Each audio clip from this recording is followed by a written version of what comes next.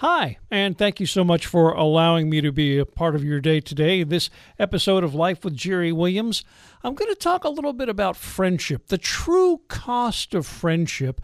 And this started quite some time ago when somebody asked me a question about my close friends.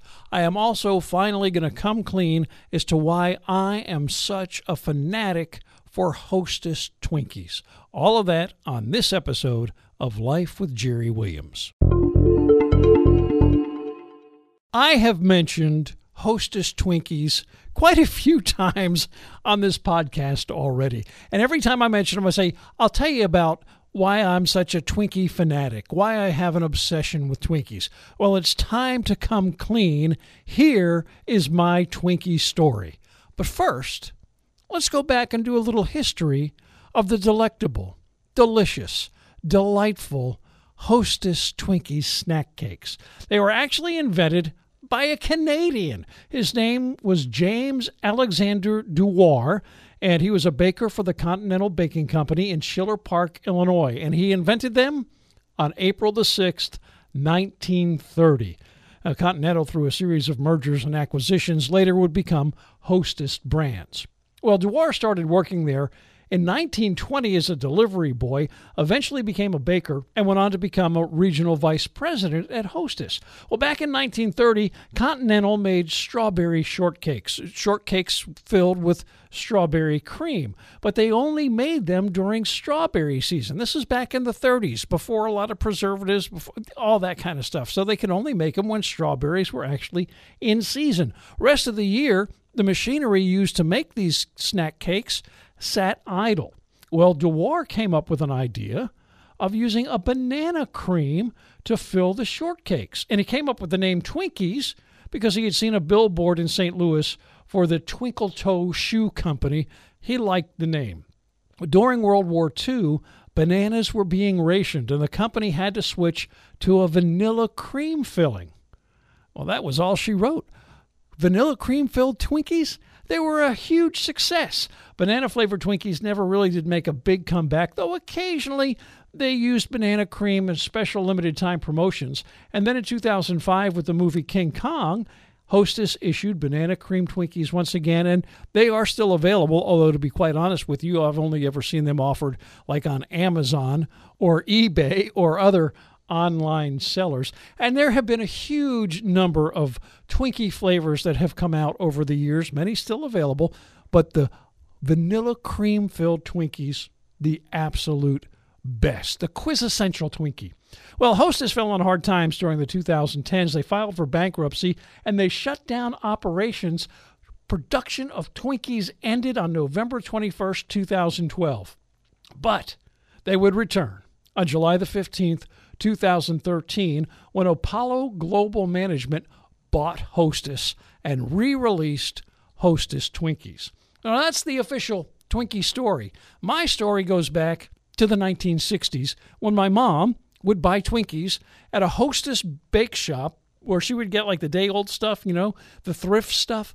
And Twinkies were often in that pile of stuff that my mom would bring home from the Hostess bakery, and they would find their way into my lunches.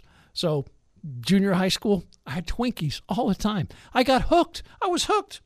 Then I got into radio, and I started making a shtick out of Twinkies. My Breakfast-O Champions was a package of Hostess Twinkies and a tub of coffee. I actually did some promotions around Twinkies, like putting a Twinkie in a microwave. I had listeners bring me the largest Twinkie in the world, according to them. It was about 4 feet long, this big wad of cake with vanilla cream inside. Someone made a little Christmas ornament for me. Those little things you get in the gumball machines that hold the rubber balls, those little plastic things. They took one of those, cut a Twinkie in half, stuck it in there, sealed it up, and glued it shut. That Christmas ornament, no mold on it yet. Twinkies have a very long shelf life. But the highlight came when a member of the church I was attending at the time on Long Island, New York, I was doing a morning show on Long Island, and Twinkie came up with this idea, or Hostess came up with this idea, to introduce Twinkies Light, a lower calorie, lower sugar, healthier might be too extreme a term, less deadly snack cake concoction, they were going to introduce this. Well, this guy that went to my church worked for Hostess. He knew that I was a Twinkie fanatic, so he arranged with Hostess there in the greater New York City area to introduce Twinkies Light on my radio show. Twinkie the Kid showed up. They brought me all kinds of Twinkie paraphernalia, little stuffed Hostess Twinkie the Kid dolls and banners and hats, and a couple of boxes of Twinkies Light that I sampled for the very first time live on the air on my show in New York. And so that's why I am a huge, obsessed fan of Hostess Twinkies. Someone once asked me if I had many close friends. My reply was perhaps a little too quick, definitely a little too cynical. I said, friends are overrated. Well, looking back on that conversation, and for some reason I have done so often, I didn't really mean it that way. All right, maybe kind of I did. I'm just as happy on my own as with a group of people, maybe even a little happier. But I would like to retract that statement.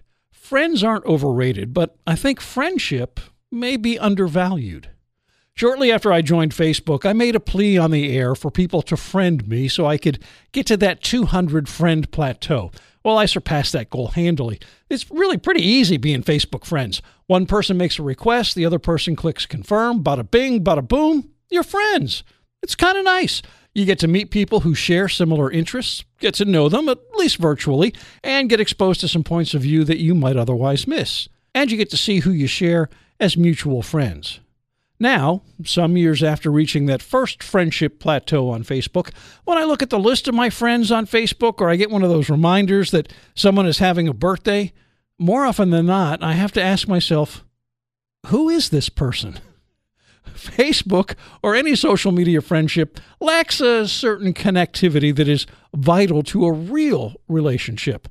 There's very little depth to most of those interactions, and friendships of that type require little to no investment from either party. But true friendship is costly, and it comes with a good deal of responsibility. Jesus outlines some of what it means to be friends in John chapter 15. He starts off by saying that his command for us is that we love each other as he loves us. Well, so far, so good. Who doesn't want to love and be loved? But then Jesus reveals the costly part when he says, greater love has no one than this, that he laid down his life for his friends. We know that ultimately Jesus did lay down his life on the cross to demonstrate that greatest of love.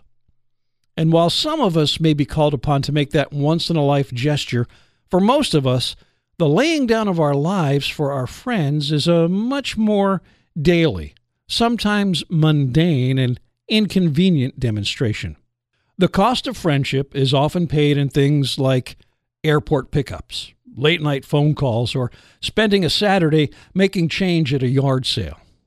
A little earlier in that passage in John, Jesus talks about one of the results of being his friend, joy.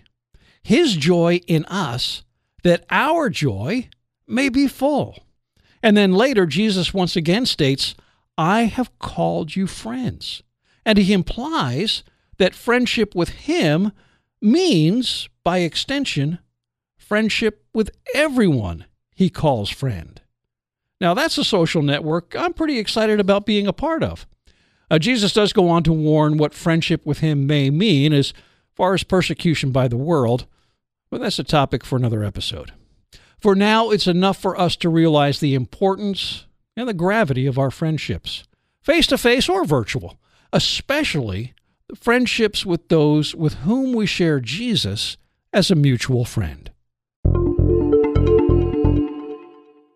Thank you so much for listening, for allowing me to be a part of your day today. As always, please do subscribe to the podcast wherever fine podcasts are available, wherever your favorite podcast is. Chances are that's where you found Life with Jerry Williams. And if your podcast platform allows you to give a rating or a review, I would love to see that as well. Thank you so much.